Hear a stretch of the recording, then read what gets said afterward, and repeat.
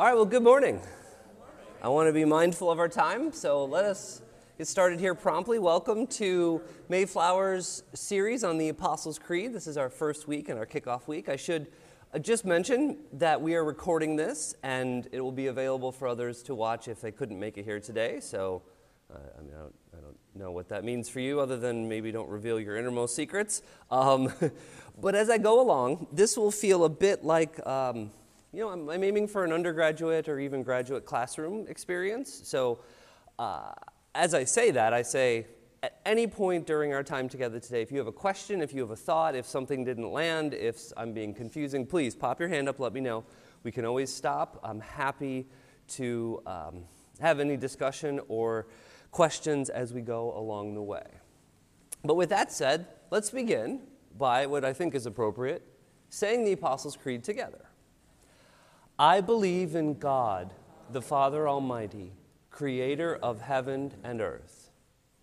I believe in Jesus Christ, his only Son, our Lord, who was conceived by the Holy Spirit, born of the Virgin Mary, suffered under Pontius Pilate, was crucified, died, and was buried. He descended into the dead. On the third day he rose again from the dead.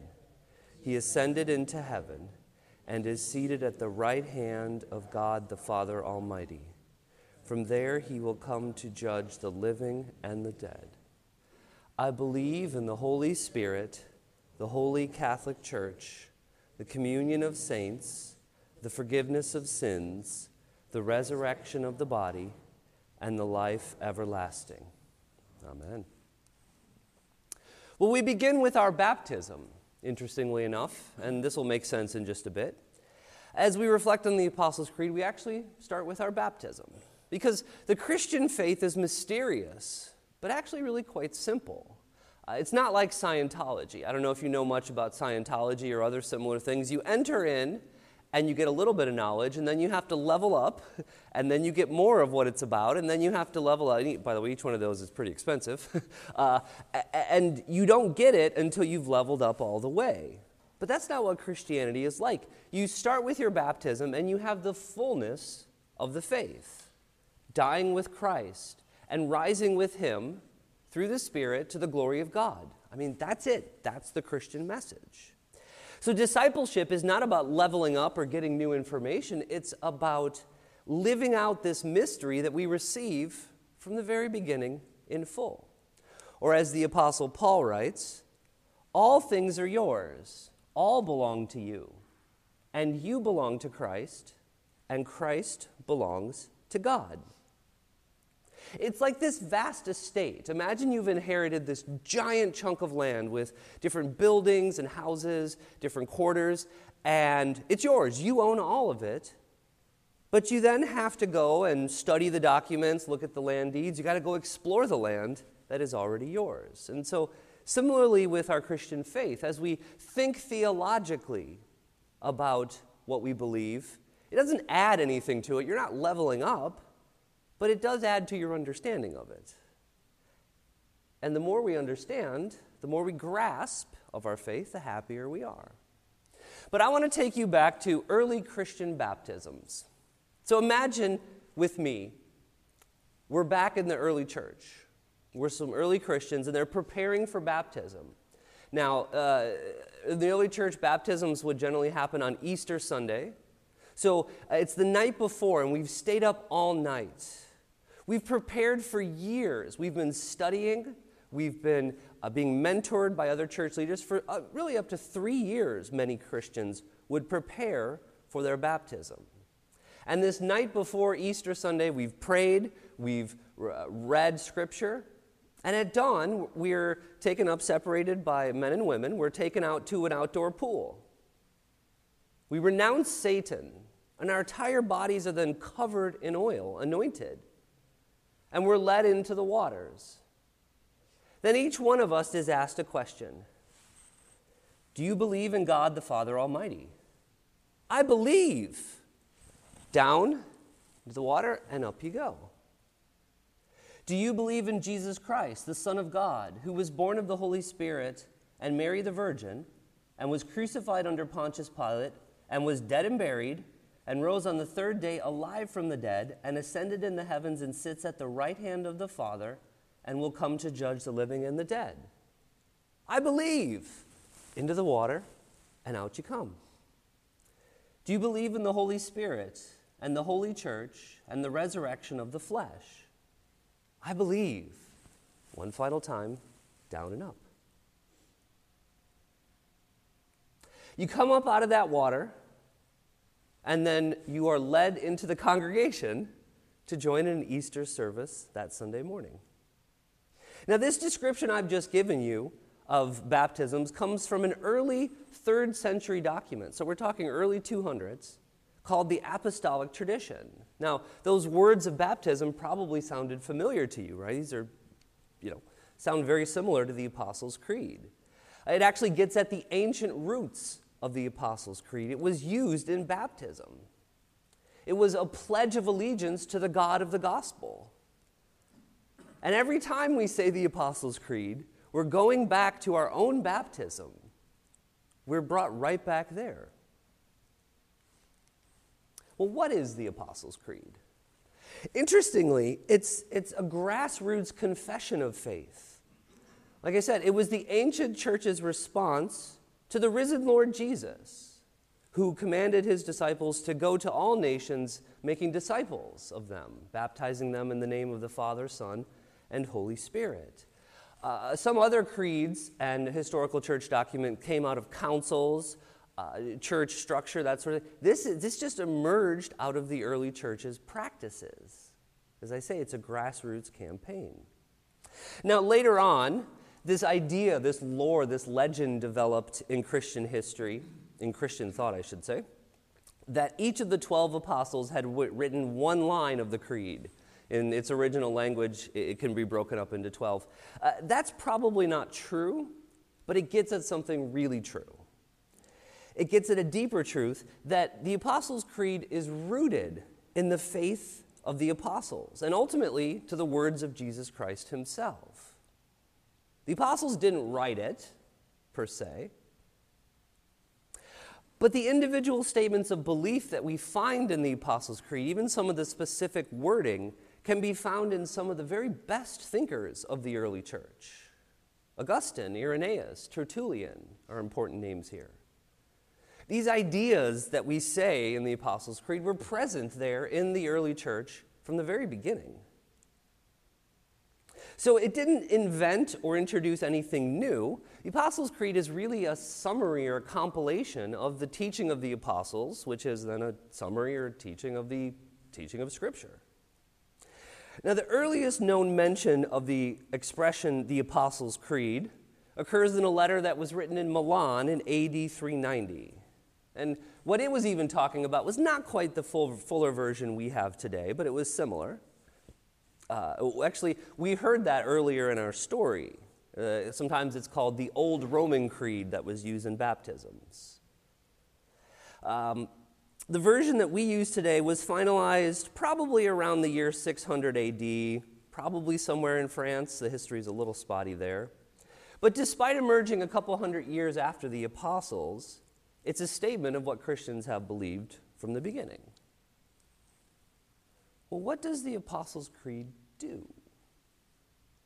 I want to suggest for you that it has a couple objectives, or rather, it achieves a couple of things. The first we might call informative or educational. As I mentioned, it was used by new believers to prepare for baptism. Christians, many of which were illiterate, by the way, would memorize it. They would use it as a guide to get into deeper, further Christian teaching. That way, every believer, as they memorized the Apostles' Creed, had a basic rubric to help them understand Scripture. As sort of a rule of faith or a theological lens to make sense of the whole of Scripture as they would hear it read in the gathering of believers or perhaps even read it themselves.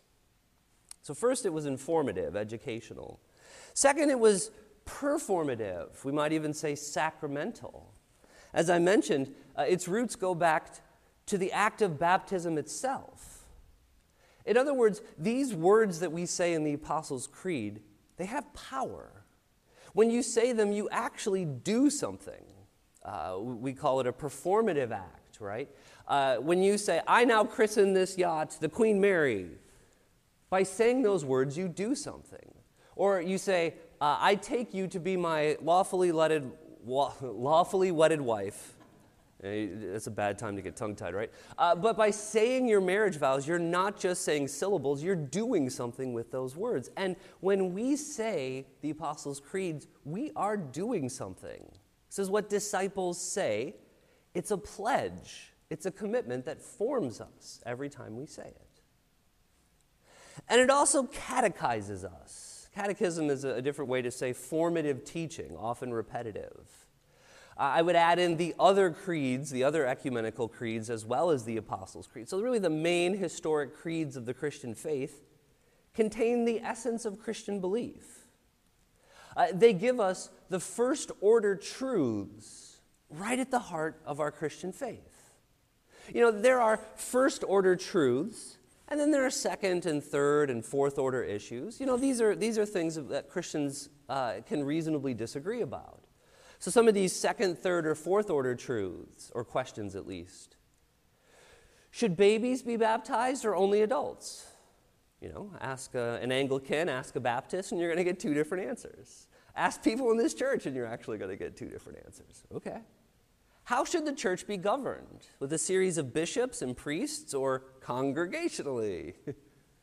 Ask different churches, you're going to get different answers.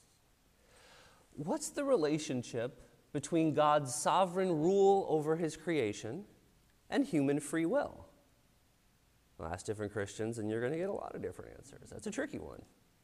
But my point is, those are second order, third order issues even, and Christians can disagree about them, and we should dialogue as a family about those things. They matter. We can't just entirely set them aside, but they're not first order truths. The first order truths of Christianity, that which is not, are contained in the Apostles' Creed and the early church creeds. C.S. Lewis gives us a helpful metaphor here in his book called Mere Christianity. You might think of the first order truths of the Christian faith as like a hallway, right? That has doors that open into several rooms. There's the Presbyterian room and the Roman Catholic room and the Lutheran room and the Congregationalist room and the Eastern Orthodox room and all the different rooms. Here's the thing, you can't really live in a hallway, right? You have to make up your mind about these second order issues and enter into a space to live. You know, a room has a bed and a table and chairs and all that you need to live. But all the rooms must obey the rules of the house. And as C.S. Lewis says, when you've reached your own room, be kind to those who have chosen different doors and to those who are still waiting in the hall. If they are wrong, they need your prayers all the more. And if they are your enemies, then you're under orders to pray for them. This is one of the rules common to the whole house. So one of the things that, as I say, the Apostles' Creed does is it catechizes us in those first order issues, whereas we can disagree about those second order issues. But enough throat clearing and enough introduction. Let's get to it. You'll notice that the Apostles' Creed is broken up into three sections: Father, Son, Spirit. It's very Trinitarian, even from very early on. And so we'll start today with the first section. The Father. I believe in God, the Father Almighty, creator of heaven and earth. Well, let's start with that first word, I. Who's I? Who's speaking here? That's a pretty good question. And what I want to suggest to you is that when we say I in the Apostles' Creed, we place ourselves in the community of believers in all times and all places over the last 2,000 years. When we say I, we place ourselves into the universal church. No matter what cultural or historical situation Christians have found themselves in, right? When a believer says, I believe, we enter into this transcendent community. A community that's bigger than our own culture, bigger than our own situation, our own framework, our own time and place. So in one sense, the I puts you into the community. In another sense, I becomes we. When we say it, not just one, you can definitely use it in your devotional life and privately. That's a good thing. But when we say it together as a church community, all of those I voices have an implied we. We believe. But then interestingly, that we becomes another I. As we enter into the corporate body of Christ, it becomes a corporate I. The singular body of Christ can speak of itself in the singular I, and yet we all participate in that. This is what the church believes. This is what unites us, at least in belief, and as I say, in the act of doing it, to all other disciples in all times and places, through the power of the Holy Spirit. Well, let's move on to the next word, believe. Now, there's a problem we have in life. As knowers, just generally, this is a basic epistemic problem. You can't verify everything. In order to truly have knowledge, because of your limitedness as a creature, you're going to need to trust. You're going to need to trust because you can't verify everything for yourselves. I mean, think about it. No one says, I don't believe what Google Maps is telling me until I scour every inch of land between here and my home. No, you know that it's going to turn right at the next intersection, and you follow its instructions. You trust the map even though you've not verified it for yourself. Or no one says, I can't believe that something happened unless I eyewitnessed it myself. If someone tells me something happened, I'm just not going to believe it until I see it with my own two eyes. I mean, you couldn't do history. It would be paralyzing for you as a knower to have that sort of skepticism, right? You have to trust others. You're dependent on them. Now, of course, others can fail you. But we have to trust. You can't live without it. And so when you say, I believe, you are saying, I trust. We make a cry of trust to the Father, Son, and Spirit. We make a cry that relies on trust of our forebearers, of those who've come in the faith before us and who have handed us these teachings and these truths. It's an act of trust and faith in God and how He has worked in the world. Now, to be frank with you, there are times where I have doubts in my pocket when I say the Apostles' Creed. Not that I don't believe it, but I wonder how some of these could be true. Raised from the dead? Really? I've never seen that. Have you? But just because I don't know how it could be true doesn't mean that it's not true, right? It's one thing to have a doubt in your pocket, to wonder how it could be true or to wrestle with it. It's another to cross your fingers. And we don't want to cross our fingers. But we want to leave room for doubt even as we say these words, I believe. Because it starts with an act of trust. We don't say, well, let's just see if God really is true and trustworthy, and then I'll believe. You can't see if God is true and trustworthy until you believe and trust. That's how it works. Or, in other words, as the psalmist tells us, invites us, taste and see that the Lord is good. Think of it like it's not an irrational leap. You're not supposed to believe things that just don't make sense at all. Think of it maybe more like a new dish, a new restaurant that's open, and everyone tells you this place is amazing, you gotta try it. I've evangelized a Chinese restaurant in town to many of you. It is amazing. You gotta try it. The chef tells you, this is my masterpiece. Come eat. But you don't really know until you sit down and taste it for yourself. I believe in God the Creator. I believe in Jesus Christ, God become flesh. I believe in the Holy Spirit, who invisibly works to change things. How could you know those things to be true? You can know them to be true if you know the God about whom they're speaking. So have faith and trust, and you'll see that God really is as good as His Word. Now, we get to the next phrase, I should say, God the Father. And we kind of run into a road in the rock here. Wait, God the Father? Is God male? Is God masculine? Well, I apologize, but I kind of don't. We have to go on an excursus. We're going to take a detour, not a detour because it's very much related to the creed, but we got to wrestle with this question because it's a bigger one than you might think. So let's take an excursus here, gendered language and talk of God. You could think of perhaps gendered pronouns, as often God in the tradition and in Scripture is referred to as he, right?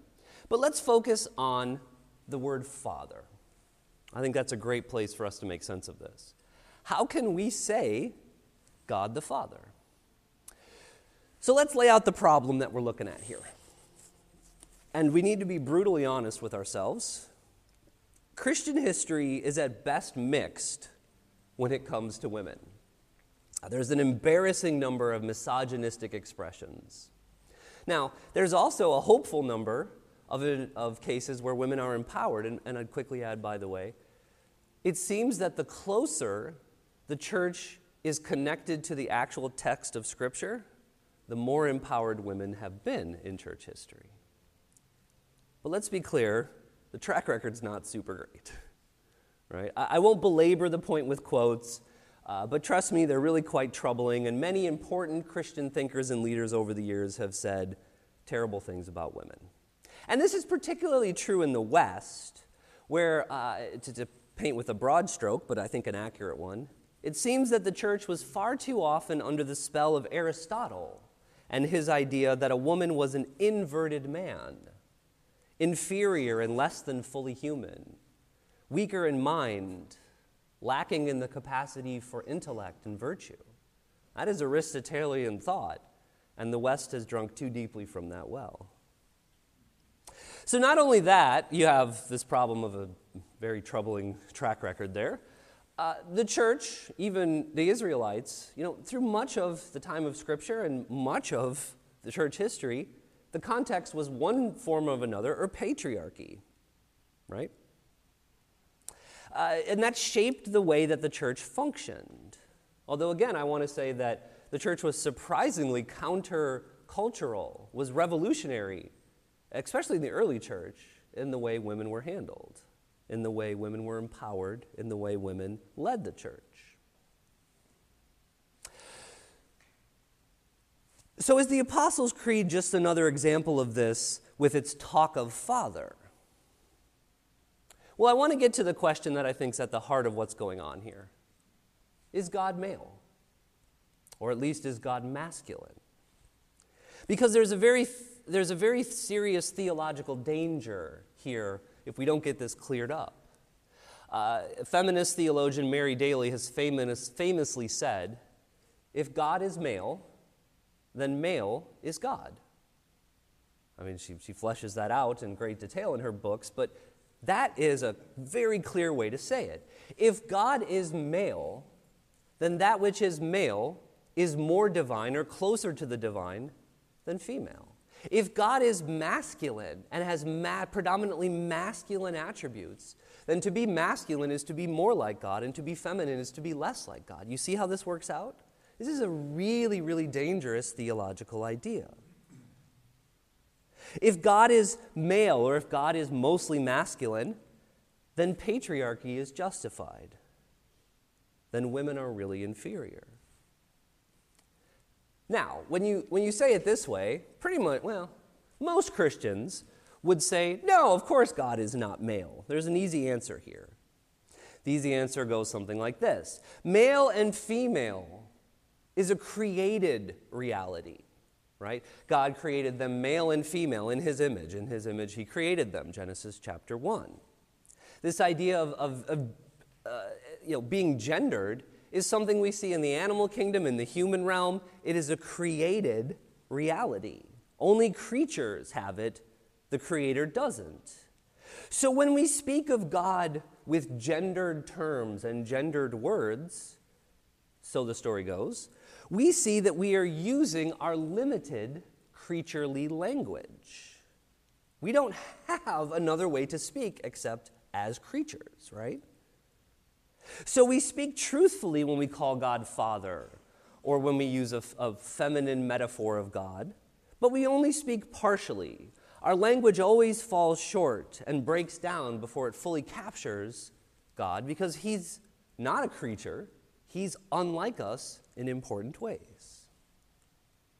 Now that's a good line. Everything that was just said there, I think, is true and worth fighting for. God is not male.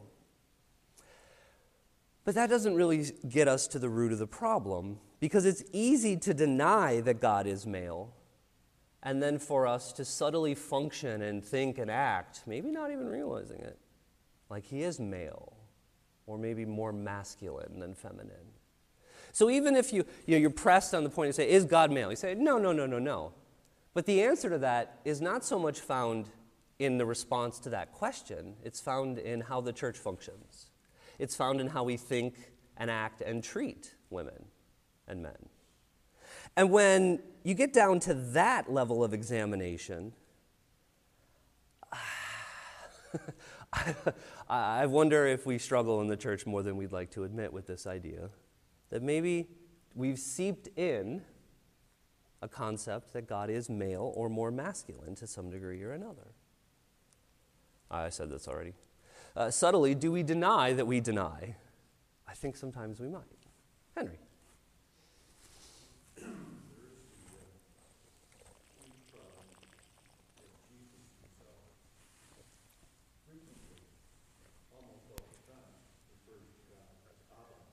Don't steal my thunder,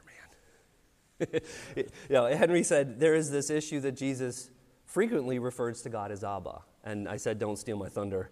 I'm headed there. That's a great point. Yep, I'm just setting up the problem, right? We're getting there. I appreciate it. You see where I'm going? Good. Do Scripture and tradition present God as male? Now, this is an interesting question. Does the Bible present God as male or masculine? And you'll find today that there are some pretty fringe, but maybe extreme, but there are some very conservative Christians who would say yes. And then there are some very more extreme, like feminist theologians who would say yes, but for very different reasons, or at least with a very different understanding of what that is. Some would say, yes, God is male, and that's good. Some would say, yes, God is male, and we should reject it all. So I say this to say there is scholarship that says it seems like maybe God is presented as male in our Christian scriptures and also perhaps in our tradition, such as the Apostles' Creed. Now, we do have masculine language. I think we just need to openly admit that most of the language of God, most of the language we use to speak of God in Scripture is male in some way or masculine in some way, arguably. Some metaphors might be a little more neutral, but at least the pronouns are there, and to speak of God as Father is an important part. Now, there are some important exceptions to this. Jesus talks about him spreading his wing, like a mother hen spreads her wing over over chicks. That's how God works in one of the metaphors. In Isaiah, God is like a nursing mother to his people. It's a very feminine, female imagery, right? And even the imagery of providing bread, give us this day our daily bread, or being provided bread in the desert, manna from heaven with God's people, the Israelites. In that culture, providing bread was a feminine action. So there are places in Scripture that speak of God in feminine metaphors and even in feminine ways. But let's be honest, the majority language is male. And when you add that together with the troubled track record of the church, we might seem to have some problems here. So how are we to make sense of this? Well, I want to offer some solutions that I think are less than ideal, if I'm saying it delicately. One way to handle this is let's go back to the Father, Son, Spirit language in the Apostles' Creed. I think that can help us focus this conversation. What do we do with Father in the Apostles' Creed? Well, one solution some have offered is to use symbols from nature. So instead of Father, Son, Spirit, you have spring, river, flowing water.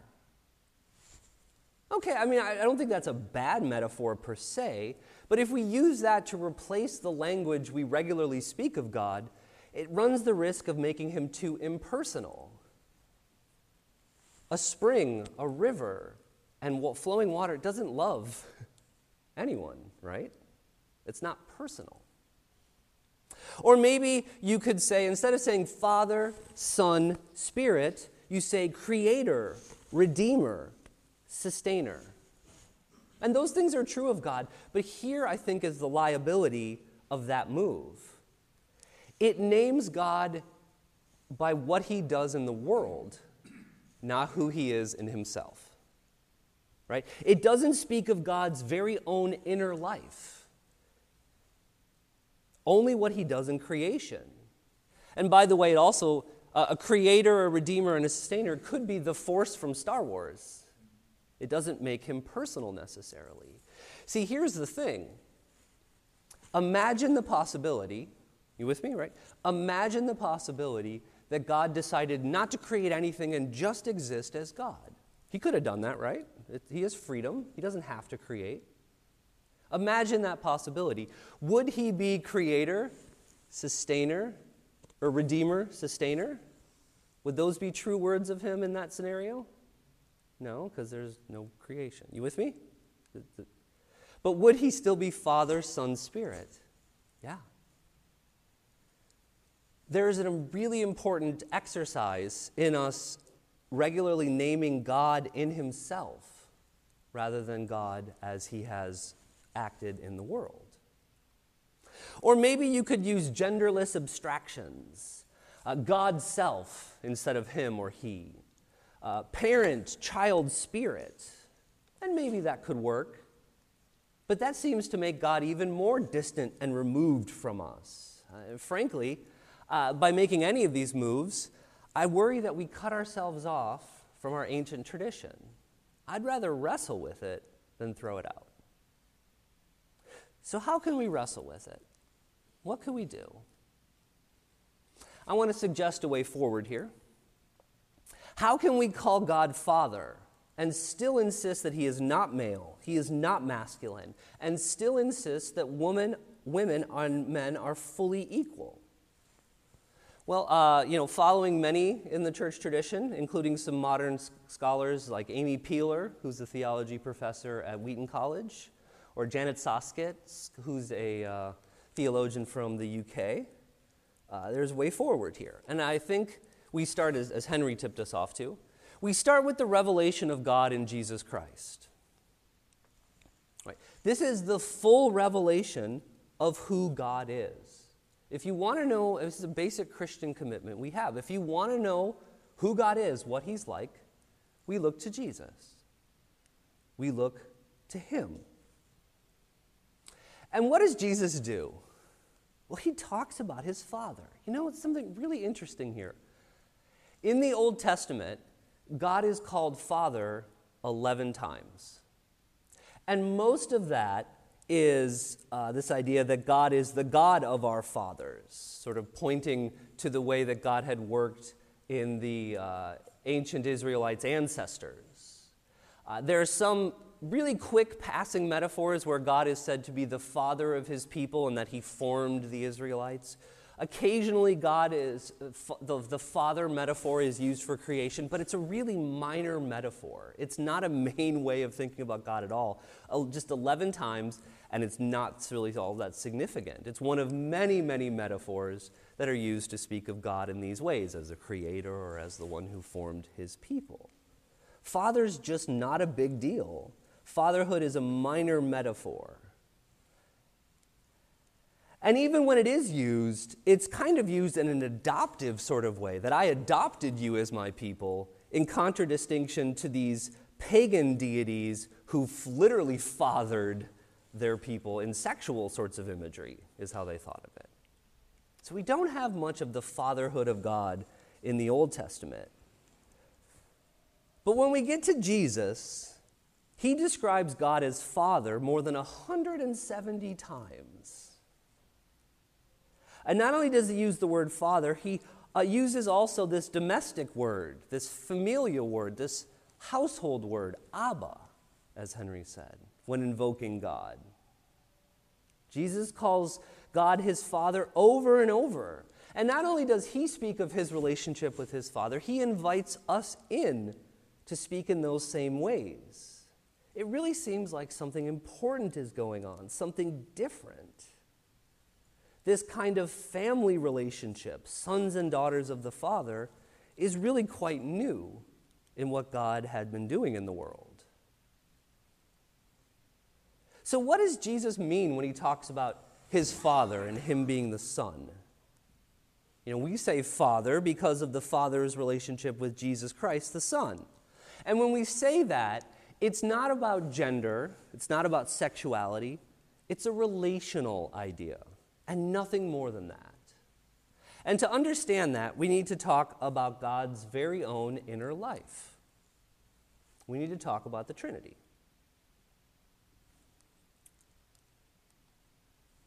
What is God like in himself?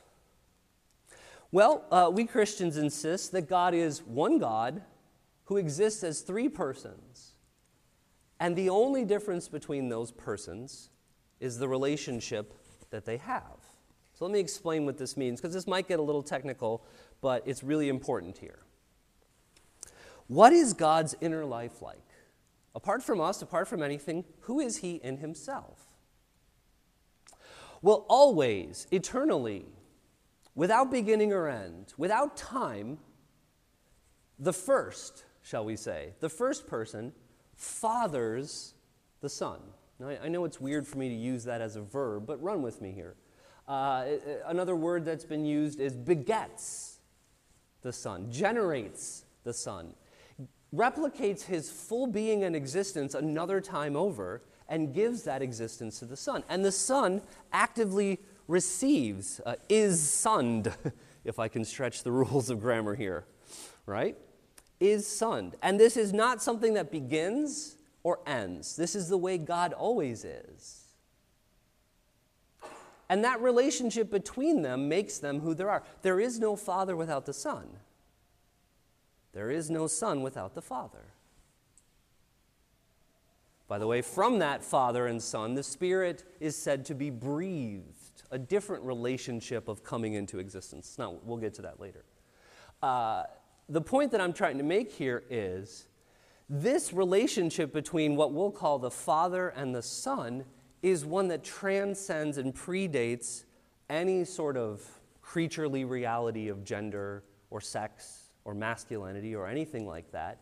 When Jesus speaks of his Father and him being the Son, he's speaking of something bigger than his mission on earth, although it's related to it. He's speaking something bigger than him being born of the Virgin Mary, although it's definitely related to that. He's speaking about God's own inner life. So to speak of this relationship in God between Father and Son, the first person giving existence to the second person, generating, begetting, fathering, that relationship, very interestingly, in church history has been spoken of with both fatherly and motherly language. So Clement of Alexandria portrays the Logos, the Word, the Son, as the breast of the Father. Definitely some feminine imagery there. Gregory of Nyssa thought of the first person in the Trinity as both the father and the mother of the groom. In the Council of Chalcedon in 451 AD, it says the Son is, quote, begotten before the ages from the Father in his divinity, end quote. That word begotten captures what either a mother or a father does in the procreating process. It's not gendered intentionally. Okay, so if we've got that clear, and I should stop. Someone asked me a question. I just dumped a lot on you. I'm not going to go on until someone asks me a question.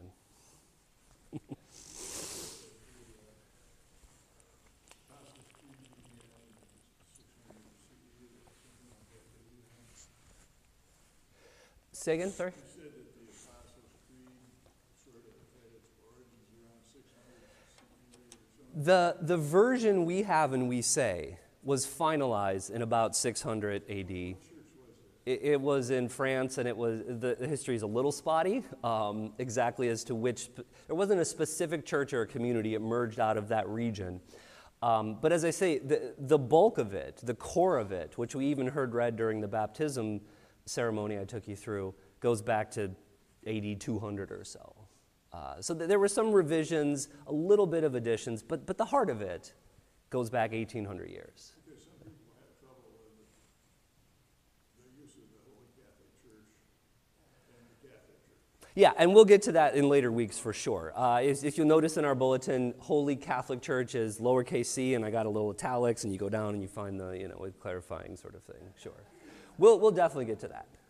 So I just have a probably dumb question, but so much of everything right now, and everybody's talking about pronouns and genders and business, etc., and they're saying that a lot of it is the language that you learn, such as Finnish people don't have the pronouns that maybe the English language has. Or so then you have to rethink your mind going, okay, there's no basis in all around the world of the language that we're getting that defines who you are. So it kind of gets into this whole, wokeness and gender identity thing that takes it, it's a whole different level than where you're going.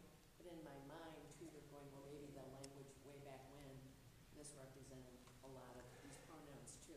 Yeah.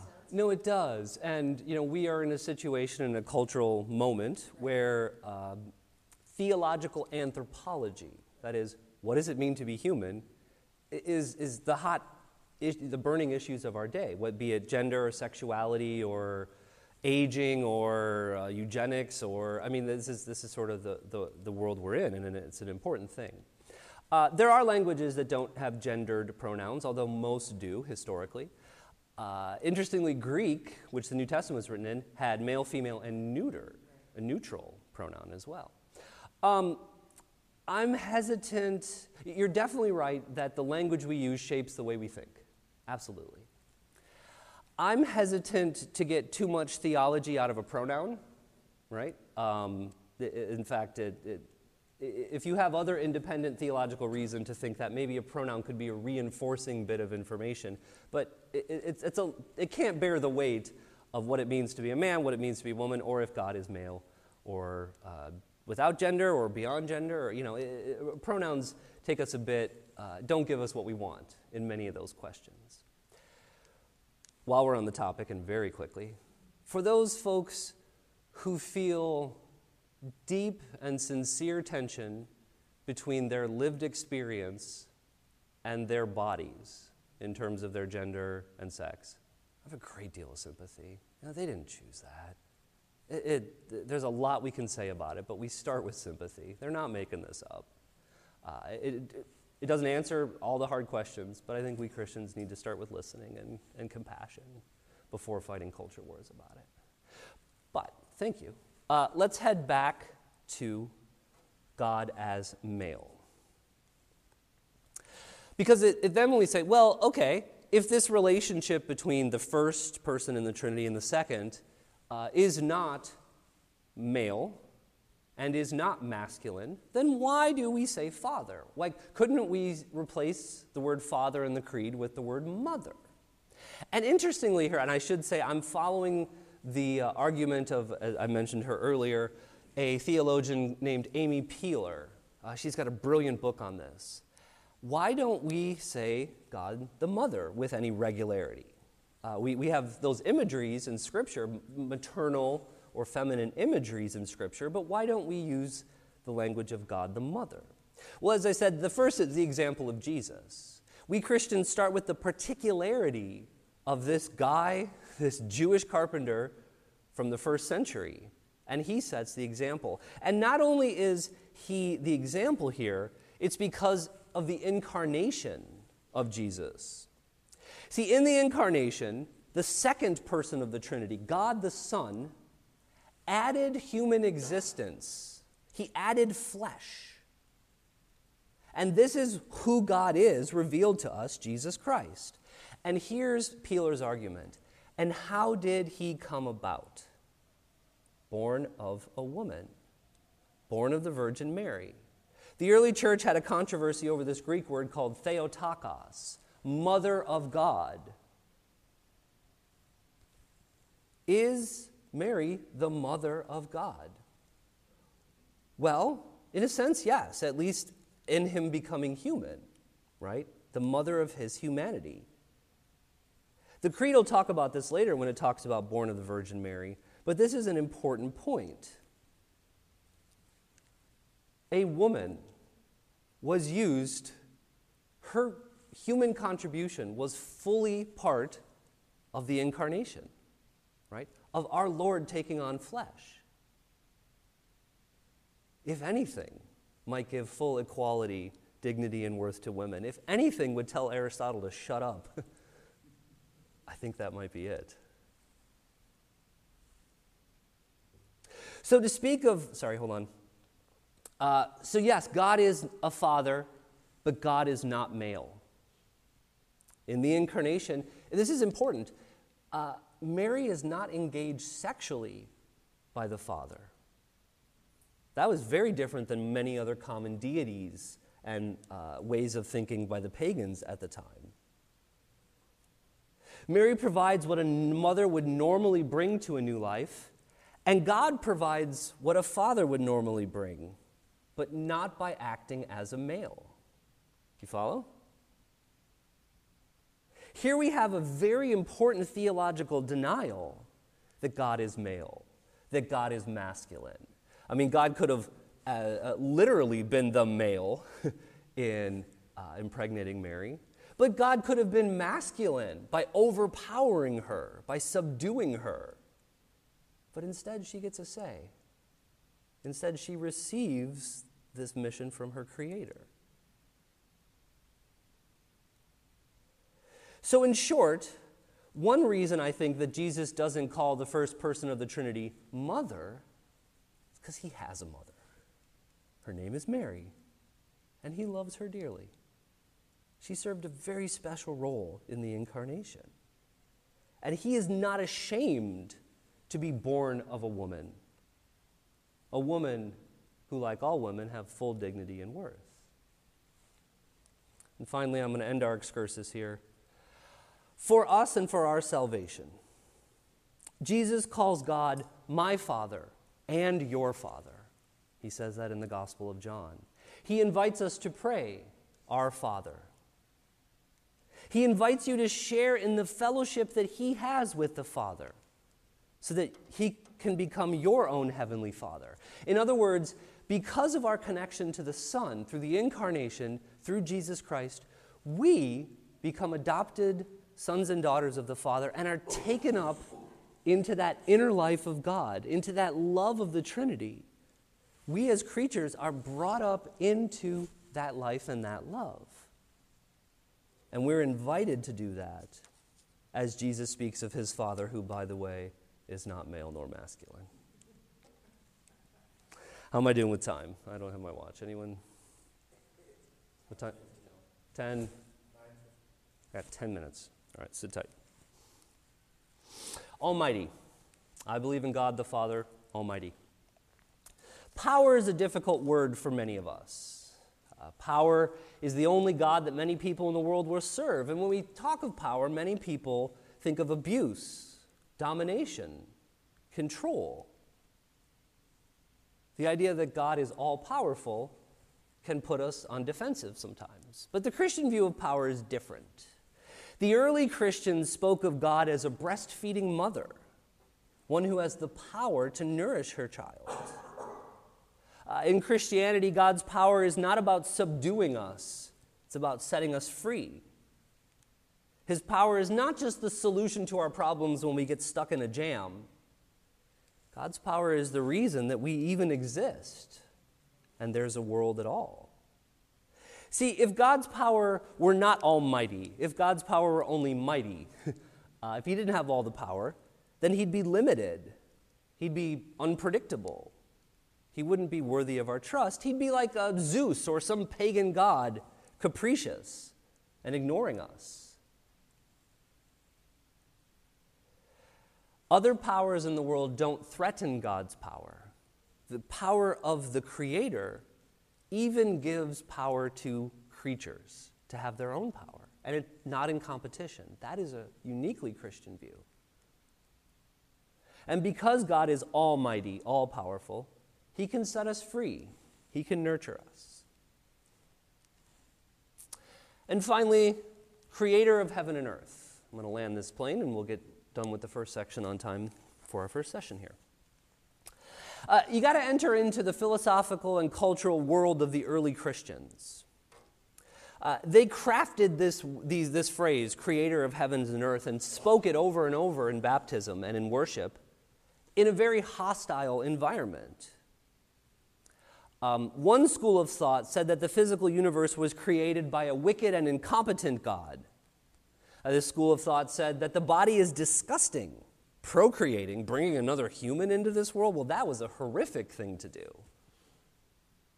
Another similar school of thought is called Gnosticism. It teaches that they claim to have this secret knowledge about the world, this secret truth about the human soul. The prevailing idea, in any case, is that the physical world is evil. It's unredeemable. You gotta escape it. Your body's a cage, as Plato would say, right? Set your soul free. The material world is evil. In this cultural context, the Creator was bad, and he made all this evil, bad matter. The Redeemer is good, and he is spiritual and will take you out of the material realm to a spiritual salvation. It's called Gnosticism, and I regret to inform you that basic line of thinking, matter bad, spirit good, has infected the church a bit too much today even. But that's neither here nor there, because I'm running low on time. At any rate, the point is, this baptismal confession is an act of Christian rebellion to that way of thinking. It says, contrary to these commonly accepted ideas, and contrary to the tremendous suffering and evil that we see, creation is good. The world is good. It was good from the beginning. And even though sin has entered it and it's gone wrong, it's still fundamentally good. This is a countercultural claim to say the world is good and the Creator is good. That was a hard truth to say. Well, part of the appeal to Gnosticism is what's called the problem of evil. Why is there so much evil and suffering in the world? Why is there any at all? Well, the Gnostics would say, an evil God did it. Simple enough. But that makes things worse for us, as simple as that answer might be. If the Gnostics have it right, then there's no redemption for my body. The world is evil beyond repair. I have no home. I have no hope.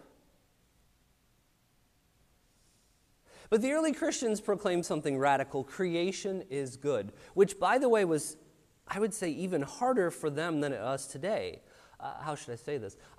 A lot of the rough edges of living in the material world, at least some of them, have been sanded off by medical advancements, technological progress, and I'm grateful for those things. But the world they lived in was harsher and deadlier than ours by a lot. And yet, even in that, they still proclaimed, the Creator is good, this creation is fundamentally good. Because evil, according to the Christian way of thinking, is not a thing. And when it says Creator of heaven and earth, it's saying he's good. He's saying evil is a distortion of what is good. It's not a yin and a yang. It's not a symmetry here. God doesn't create evil. God doesn't create evil things. He only creates good things. Evil is when a good creature turns away from its own nature and purpose. So think about it. A guitar makes an evil sound when it's terribly out of tune. You've heard that. It's very not great. A parachute with a giant hole in it leads to an evil result. When something is not fulfilling its nature and purpose, its essence, that's what evil is. It's a deficiency. As the scriptures say, it's like darkness is to light. And moral evil, by the way, is us failing to obey our Creator. We Christians insist that the Creator is never evil, but sometimes his creatures are. Now, quickly, that leaves us with a problem. Evil is devastating. It's horrific. Why would God allow it? Why wouldn't he stop it if he's good and all-powerful? Well, that's called the problem of evil. I've taught a semester-long course on it in my tenure in academia. I don't intend to resolve it for you today in the next 2 minutes. But I can say two things. Denying the goodness of the Creator or the creation doesn't solve this problem. In fact, it probably makes it worse. And second, knowing what we know about God, perhaps we should consider the possibility that he has some good reason for allowing the evil that we experience, even if we don't know or can't even begin to understand what his reasons might be. Is he trustworthy? Takes us back to the creed. I believe. An act of allegiance, an act of faith, an act the church does, an act that Christians do. Thank you. I hope this will be fruitful. I am excited about this series. I do realize I'm time crunched and I have a service in 30 minutes, so I'm going to very quickly scuttle off. But please come back next Sunday, come with questions, and we'll look forward to tackling the second section, at least part of it, I believe in the Son.